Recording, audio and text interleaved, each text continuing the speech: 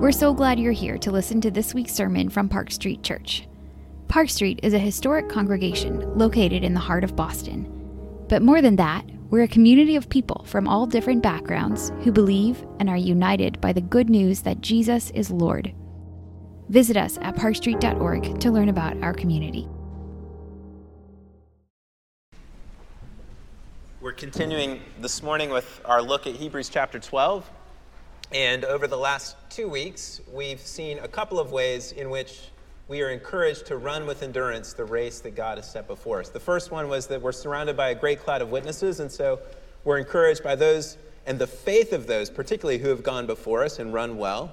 And then last week we looked at the need to remove hindrances, to remove every weight or the sin that clings so closely in order that we might run with endurance.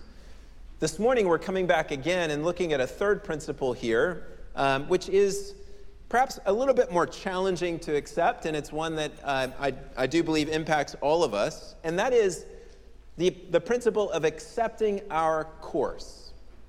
Accepting our course. We are to run the race. If you look at Hebrews chapter 12, at the end of verse 1, let us run with endurance the race that is set before us. This is not the race that we want to run, the race that we would like to run, but the race that has been set before us. That is to say that the race that you and I are running has a particular course, and that course may not have been the course that we would choose, especially even if you think about your life right now and the circumstances that you're living through. But we trust that that course has been set by our sovereign King, and that he is the one who has asked us to run on this particular course or path. And this includes especially the sufferings, hardships, and adversities in our lives. It's quite easy to run when things are going well, but this exhortation to run with endurance the race that is set before us is particularly needed when we encounter hardship, adversity, and difficulty, or unwanted things in our lives. Think for a moment about the context of this letter, written to a group of people who we know were in some ways suffering and experiencing difficulty. We read or looked at last week the fact that they had, at the end of chapter 10, they had accepted the plundering of their possessions because they knew that they had a better possession. So clearly they were in circumstances that were not ideal and that were difficult. We'll look at verses 5 through 11 today a little bit, which reveal the fact that they were experiencing some unpleasant and painful realities as disciples of Jesus. Remember, endurance means to bear up under or to hold fast in the face of difficulty. When there are things in our lives that are encroaching upon our ability to keep going, that cause us to be discouraged or want to give up, the exhortation to endure is needed in those moments because it means to bear up or to continue, to hold fast under those kinds of circumstances. So the idea of accepting our course to help us think about how we can run with endurance includes especially hardships, sufferings, and difficulties. And this is a key to endurance, to running and finishing well, because obviously these difficulties threaten our ability to continue more than anything else. I would encourage you to think about your own life, the context of your own life, even today. It probably won't be that hard, I don't think, to think about the hardships or the adversities that you're encountering. Or maybe it was a hardship or adversity or difficulty that happened years ago, maybe decades ago. Perhaps a great loss, a tragic loss of someone you loved, that has been an ongoing obstacle that has required a sense of need for endurance in your life. Those are the things that have the most capacity to cause us to step off the course, to slow down in the race, or to give up in the race. But we're called to accept our course. We're called to recognize, and this is challenging, that God can at times allow things to happen in our lives because of his greater purposes, the things that we would much prefer have never happened. And when we are in that place of acceptance, of dependency, of trust, and of faith, even when we can't understand, even when we still have real questions, even when we're overcome by grief and sorrow, when we can walk with him and run with him in that posture of acceptance and yieldedness, we are enabled then to press on and to endure in this race that he has set before us. If we don't yield in this way, I suspect that we will be tempted to be consumed by questions of what if and statements of if only. If only this hadn't happened to me. What if this had never taken place? What if this circumstance wasn't in my life right now? Then I think, Lord, I could run. Then I think I could endure. Then I think I could trust you. And if we live in that what if and if only territory, it's very easy for us to begin to be consumed by resentment and anger and cynicism, which can turn into fatigue and doubt and then resistance internally. And then we start to lag, and maybe eventually we just give up. The principle today is accepting our course. The strategy, verses 5 through 11, which the author of Hebrews understands, and we mentioned this last week, we can't change our circumstances. We don't have power. I mean, sometimes we can, and we should, and we work toward that, but in many things, we can't. We are quite powerless. And what the author of Hebrews seeks to change in his hearers is their perspective. Their perspective. The standard perspective goes something like this when we encounter adversity, difficulty, hardship, and pain. Well, first, when we don't encounter those things, we think, well, God, you must love me and be blessing me, and I feel strong, and I can be strong in my faith, and I'm excited, and I'm overflowing with thanksgiving and a sense of goodwill toward you and toward my fellow neighbors. But then when difficulties and sufferings come, that standard response goes something more like this: God, where are you? You're absent. Do you really see? And do you really care? And are you really good? Because if you were, how could you be letting this happen in my life? Job's wife in Job chapter 2 expresses this standard perspective. Chapter 1, Job has lost all of his servants and his sons and daughters, his children. And his wife says to him in Job 2, verses 9 and 10, "Do you still hold fast your integrity? Curse God and die." We laugh a little bit, but every single one of us understands, don't we, that response to suffering? Maybe sometimes we understand it all too well. Years ago, I was talking to a man who was a godly man, but he had had this debilitating physical condition for 25 years. And in a moment of honesty, which was very helpful, he said, "Sometimes I just want to curse God." A man who was faithful. And I think he was giving a glimpse into the reality of our own wrestling and struggling. This standard perspective is sometimes far too easy for us to embrace and live into. The author of Hebrews is encouraging a different perspective as he draws from Proverbs chapter 3. And it's radical, it's countercultural, and it touches on a part of the being and character of God that, honestly, we approach with a bit of fear and trepidation. And I don't think we'll do justice to it in just one sermon. But the perspective that the author of Hebrews is offering is these sufferings, these adversities, these realities of pain and difficulty in your life are not signs of God's absence, but rather they are signs of his fatherly presence and discipline. Look with me at the text, Hebrews chapter 12, verse 5. "And have you forgotten the exhortation that addresses you as sons?" Quoting now Proverbs 3, "My son, do not regard lightly the discipline of the Lord, nor be weary when reproved by him.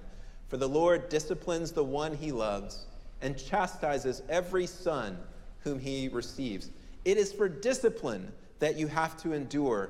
God is treating you as sons. Now, I realize that the word discipline usually conjures up for us bad mental images of punishment, maybe deserved or not deserved. And that's what we often think about, so it's hard for us to hear this word. I want to shift the way that we think about this word. One thing to say is that God has already punished our sin in full at the cross of Jesus Christ. Any ongoing discipline or admonition or judgment that we receive from the Lord is not punitive judgment, but rather corrective judgment. And this word for discipline that's used 9 times here in Hebrews chapter 12 is the same word that's used in Acts chapter 7, verse 22, where we read, "And Moses was instructed in all the wisdom of the Egyptians." That word for instruction, it's not far from this word for discipline. Similarly, the word here for discipline is used, and in the ESV is at least translated as discipline, in the exhortation given to fathers in Ephesians chapter 6, verse 4. But notice that it's paired with another word for instruction. We're to bring up our children in the discipline and instruction of the Lord. So think here of discipline, not as some kind of vindictive punishment, but rather as a kind of training or a school that God, as your loving Father, has put you into, intended to embrace you in, that you might grow in a certain way. Discipline is a kind of training that your loving Father gives to you in your life. In his book on godly discipline, Tim Chester writes about the story of 5 young Protestants in 1552 who were returning from their studies in Lausanne, and they were arrested in Lyon. Calvin wrote to them when they were in prison and said, we're working as hard as, we're essentially exhausting all of our options to ensure your safe release. But all of those options failed, and they were executed as part of the Inquisition. Before they were executed, they wrote this letter to the church in Geneva. "Very dear brothers in Jesus Christ," they said, "since you have been informed of our captivity and the fury which drives our enemies to persecute and afflict us, we felt it would be good to let you know of the liberty of our spirit and of the wonderful assistance and consolation which our good Father and Savior gives us in these dark prison cells. Further, we are bold to say and affirm that we shall derive more profit in this school of our salvation than has been the case in any place where we have studied. And we testify that this is the true school of the children of God, in which they learn more than the disciples of the philosophers ever did in their universities." What a perspective on their adversities and difficulties, sufferings and persecutions. These are a school, did you catch that, in which we are learning more than we could ever have learned anywhere that we have studied. Joni Eareckson Tada, whose story many of you know, became a quadriplegic diving in the Chesapeake Bay at age 17. She's now in her mid-70s and has had a tremendous ministry throughout her life, more often to families and people with disabilities, but also to anyone who suffers and experiences pain. She's been in chronic pain her entire life, and she said, suffering is the textbook that keeps teaching us who we really are. It is a school, this discipline, a kind of training grounds. Think of it more like basic training or special ops training, in which you're being pushed to your limits in order that you might be formed and shaped in the right kind of way. Hebrews 12 says 2 things in particular about our inclusion in this training program. The first is that this kind of training, this fatherly discipline, legitimizes you as God's child. Look at verse 8. "If you are left without discipline, in which all have participated, then you are illegitimate children and not sons." And the second thing that's emphasized in our text here is that God uses this kind of discipline in your life and mine to make us more like him. Look at verses 10 and 11. Writing about earthly fathers, the author says, "For they disciplined us for a short time as it seemed best to them. But he," that is God, "disciplines us for our good." Why? That we may share his holiness. That is to say, that we might become like him, more like him. And then verse 11, "For the moment all discipline seems painful rather than pleasant, but later it yields the peaceful fruit of righteousness to those who have been trained by it. The peaceful fruit of righteousness by those who have been trained by it. That is to say that what the author of Hebrews is doing is radically challenging that standard frame and perspective and saying to his readers originally and to us through the Spirit's ongoing work that when we encounter this kind of adversity, trial, and difficulty, God is not absent, but he is lovingly present as a loving Father, even though our present experience is painful rather than pleasant, even though we'd rather not be walking through it right now, or rather it never happened. But he is present in the midst of it, working out his purposes. One of my favorite hymns is William Cowper's God Moves in a Mysterious Way. Cowper wrote this in 1773. He was a friend of John Newton's. Cowper struggled from mental illness his entire life. He was institutionalized 3 times. John Newton took him into his home because he needed a place of care and nourishment. But he was a brilliant poet, a man who had suffered much. And in his a line out of that hymn, that poem, goes like this: his purposes will ripen fast, unfolding every hour. The bud may have a bitter taste, but sweet will be the flower. And that's what the author of Hebrews is recognizing. This kind of discipline, this kind of training that the Father's putting us under, it doesn't feel good in the moment. It's painful in the moment. But when we yield, when we allow God to be working in us through those circumstances, it will one day produce in us a peaceful fruit of righteousness or harvest of righteousness. It will enable us to share his holiness. And this is the change of perspective that the author is trying to bring about in his hearers. God is working in you.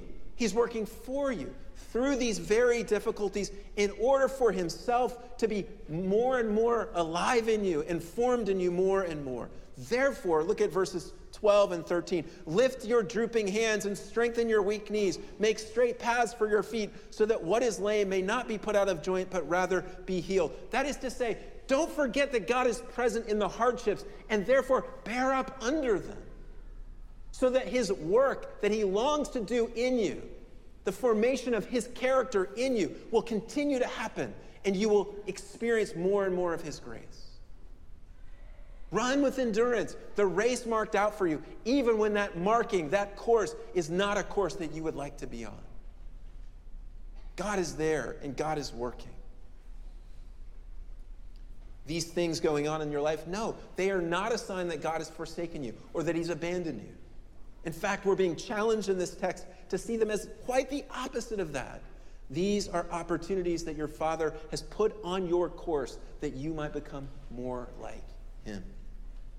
We are helped in embracing this perspective, which is challenging but is a perspective of faith, by seeing that the point of our lives is not to be at ease, it's not to be content, it's not to have security and safety and comfort and pleasure as much as we love those things. But the ultimate point of our lives is to bring glory to our Heavenly Father by looking more and more like his Son, Jesus.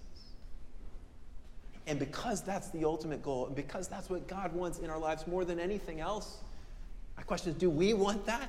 Then God brings things and allows things in our lives that will help us to grow on that path. That's God's highest aim for you. That's his deepest love for you. It's not that you would be comfortable and live a life of ease and safety and security. His deepest aim is that you would become more like his Son and that you would know his love and grace more deeply in your life. And therefore, he is willing to put you through things that you would never want to go through because he loves you.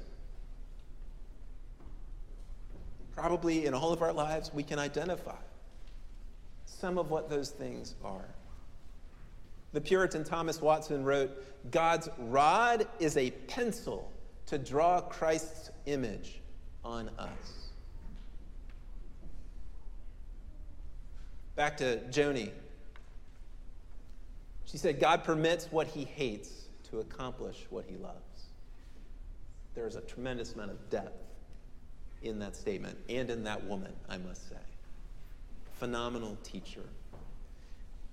These are remarks that somebody shared with me recently from a convention that that Joni was at in 2013. And in her remarks, she kind of gave insight into her own heart and prayers. And this is what she said. She said, God, when you said no to physical healing, you said yes to a deeper faith, yes to a deeper prayer life, yes to a greater understanding of your word. You purged sin from my life. You forced me to depend on your grace. You increased my compassion for others who hurt. You put complaining behind me. You stretched my hope. You have given me a lively, buoyant trust in you. You've given me an excitement about heaven. You've pushed me to give thanks in times of sorrow. You've increased my faith and helped me to love you more. Isn't that beautiful? Of a woman who has come under the discipline of her heavenly Father and shown us all a beautiful picture of what it looks like to accept our course. In his book, The Problem of Pain, C.S. Lewis uses this metaphor of the artist and his masterpiece. And he says, if an artist is just sitting on a park bench and drawing a quick sketch for a little child who walks by, he'll just draw the sketch and hand it off to the child and not think about it again. But if an artist is working on his masterpiece or magnum opus, he will sketch with the utmost of care and erase and sketch again and erase and try this shade and that shade. And if the canvas could talk back to the artist, the canvas would say, why are you treating me in this awful way?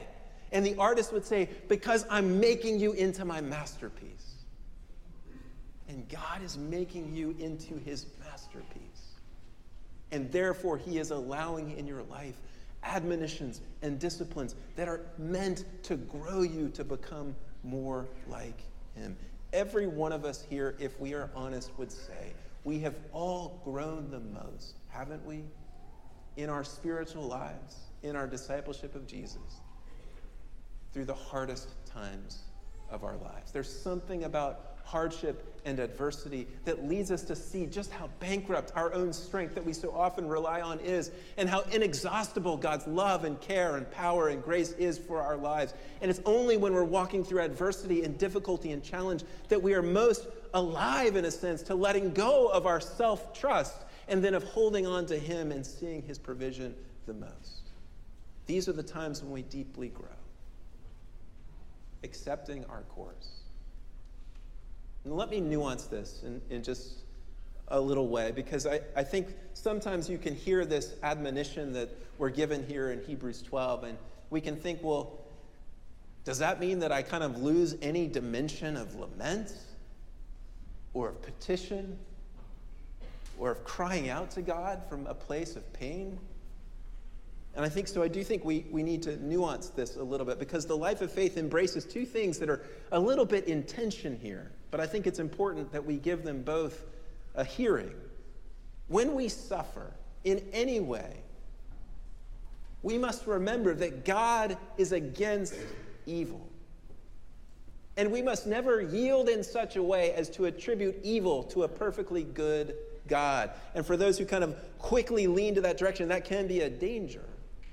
No, God is against evil, and he hates wickedness and violence. And he wants to liberate us from situations of evil and wrong that he sent his son into the world to rescue us from, that he might conquer evil. And one day he will come back and eradicate all evil from his creation. And it will be a new creation where there is no more pain and tears and heartache. God hates evil. And these thoughts, remembering this, can deeply encourage us as we fight on and press on toward the goal of the upward call of God in Christ Jesus.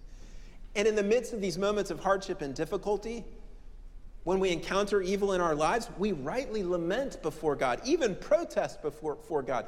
We weep over the brokenness of the world and over the way it impacts our lives and the lives of those that we love. Jesus said, remember, blessed are those who mourn. He actually encourages this kind of response. We protest right along with the psalmist that the world should not be this way. And we appeal to God's love and his character and his goodness and his hatred of evil. We appeal to him to intervene and to change these circumstances that are otherwise seemingly against his purposes and will. A purpose and will that is expressed most clearly on the cross. And this is an important part of our life of faith, of running well, of enduring, is this part of lament and protest that's right and good and stems and comes out of the wrestling of faith. It is authenticated even by Jesus. Next week, we'll take that exhortation in verse 2 on directly, looking to Jesus. But that's always the author of Hebrews' answer to our situation, is look to Jesus. But let's look to Jesus for a moment and remember that Jesus goes to the tomb of his friend Lazarus, and he meets with Martha and with Mary. And what does he do at the tomb? He weeps. He weeps. His weeping is a kind of protest against the brokenness of the world and evil and sin and even death itself. What does he do when he's hanging on the cross? You remember he quotes Psalm 22:1 in the cry of dereliction. My God, why have you forsaken me? This is a dimension of the life of faith that we need to be honest about and to embrace and to affirm that is important for us to run well. To not do this, to not lament, to not wrestle in this way with the reality of evil in our lives and in the world out of some kind of robotic submission to the sovereignty of God is to lose our humanity and to lose touch with a huge part of the loving character of our God who comes to redeem us from evil.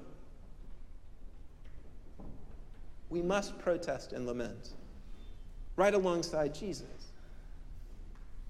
And yet, this text and what it teaches pushes us in a different but equally important direction for endurance in our lives. And I would say one that's probably more neglected in the church today than that other side, and therefore a good and timely word for all of us.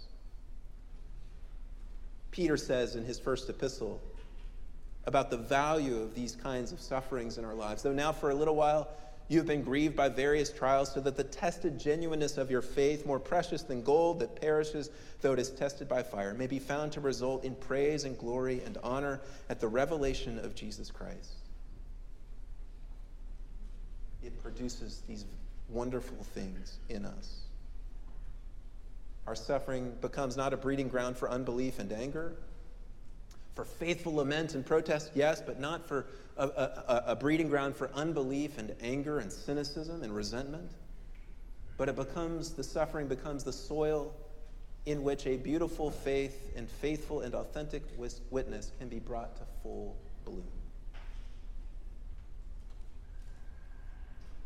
And we hold these two responses, the protesting on the one hand and the yielding on the other hand, together. They coexist in the life of faith as we seek to run with endurance the race marked out for us.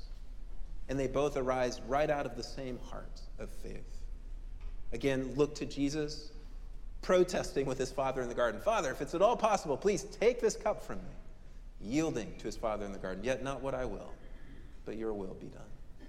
We saw at the cry of dereliction, his protest on the cross, followed a few breaths later by his quotation from Psalm 31, into your hands, O Lord, I yield. I commit my spirit. They're both there. They're both real. They're both a dimension of this life of faith. They're both necessary. And yet here in Hebrews 12, we find the emphasis upon this reality of yielding, of submitting, of changing our perspective, to be willing to be in the hands of a father who admonishes and disciplines his children that they might share in his life even more. Let me offer you a few examples as we close. One is from the Apostle Paul, 2 Corinthians chapter 12. 3 times he says, I protested before you, Lord, to eliminate this thorn in my flesh. What Paul actually mysteriously calls a messenger of Satan, allowed by God. Paul's able even to see the fatherly admonition in the allowance of this trial and suffering in his life, because he says, it was given me to keep me humble after such an exalted vision. And so after pleading and protesting 3 times out of faith, what does he do? He yields. He yields to this painful affliction that keeps him humble. He yields to his Father's discipline in his life, and he begins to glory in it even. As Jesus says, my grace is sufficient for you, for my power is made perfect in weakness. So Paul says, look, I will be all the more content with weaknesses, hardship, insults, sufferings, because when I am weak, then I am strong. There's that yielded dimension of faith. He accepts the course. A more recent but still distant example from Sarah Edwards, the wife of Jonathan Edwards, probably the greatest theologian to ever live on American soil. With spring of 1758, she had sent her husband Jonathan to go be the president of the newly established college in New Jersey that is Princeton to us today. Jonathan does what many would do. He got inoculated for smallpox, and 2 weeks later he dies. March 22nd, 1758. And Sarah writes to her bereaved daughter, Esther. Esther had lost her husband the year before, leaving her with 2 young children. And she writes these words to her daughter after her husband has died, Esther's father. "Oh, my very dear child, what shall I say? A holy and good God has covered us with a dark cloud. Oh, that we may kiss the rod of reproof and lay our hands on our mouths.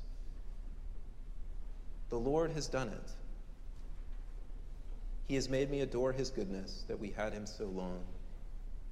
But my God lives and he has my heart. Oh, what a legacy my husband, your father, has left us. We are all given to God, and there I am, and love to be." Talk about accepting our course. Esther would never read those words. She died 2 weeks later, leaving behind 2 orphaned children that no doubt Sarah would have to probably take care of.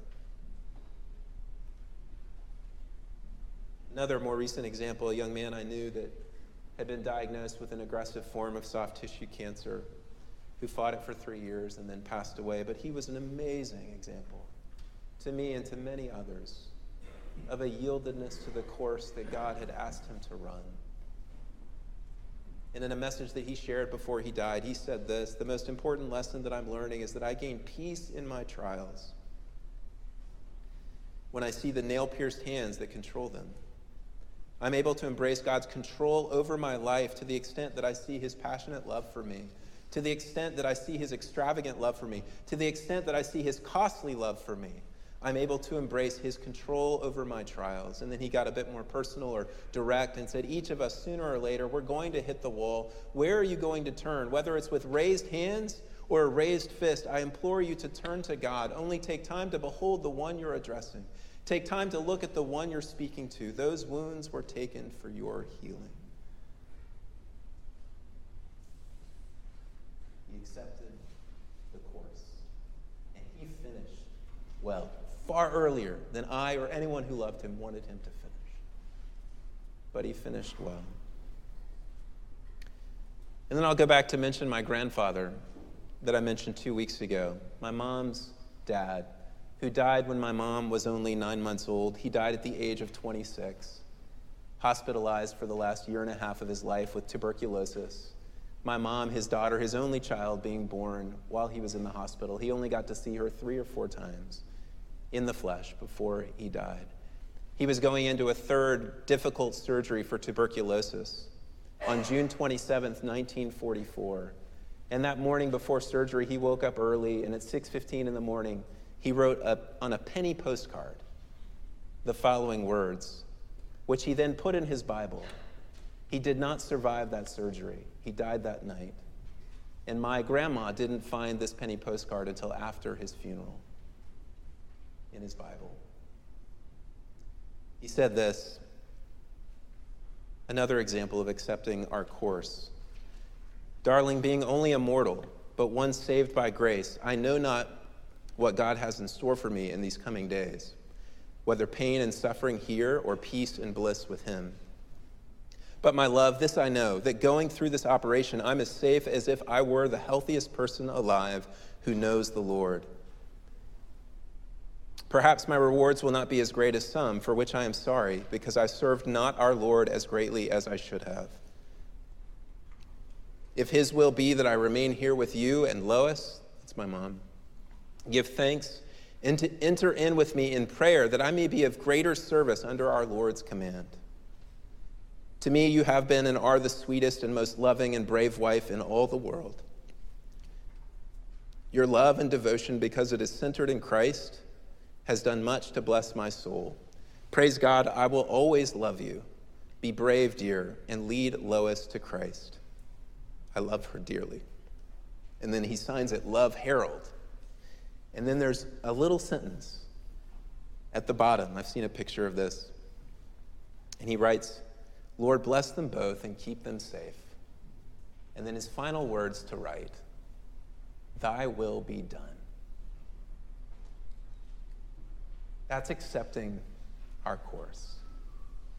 It is recognizing that the trials, adversities, difficulties, and sufferings which God allows in his inscrutable sovereignty in our lives are not evidences of his abandonment, but are means of his fatherly care to grow Christ in us more. Whatever you're walking through today, let me encourage you from this text to accept your course and so run with endurance the race that God has asked you to run, trusting his fatherly care and giving glory to him.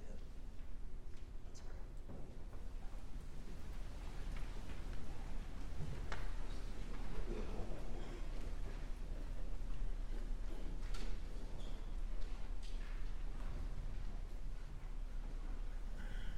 Father, I think we all wrestle with this perspective that the author of Hebrews gives us here in Hebrews 12. And I begin in prayer just asking for your forgiveness in my own life and on behalf of those gathered here for the ways in which we have pushed against the circumstances that you've allowed, or the ways in which we have let them turn us into more and more fleshly people, rather to more and more Christ-like people. God, give us the grace to trust you. Give us the grace to endure under your admonition. Lord, give us the grace to run with endurance this race that you have marked out for each one of us, whatever it has held, even and especially those things that we wish had never happened. And may you be glorified, O God, as we learn to yield to your discipline. May you receive praise, glory, and honor, now and when we arrive at the finish line. We pray this in Jesus' name. Amen.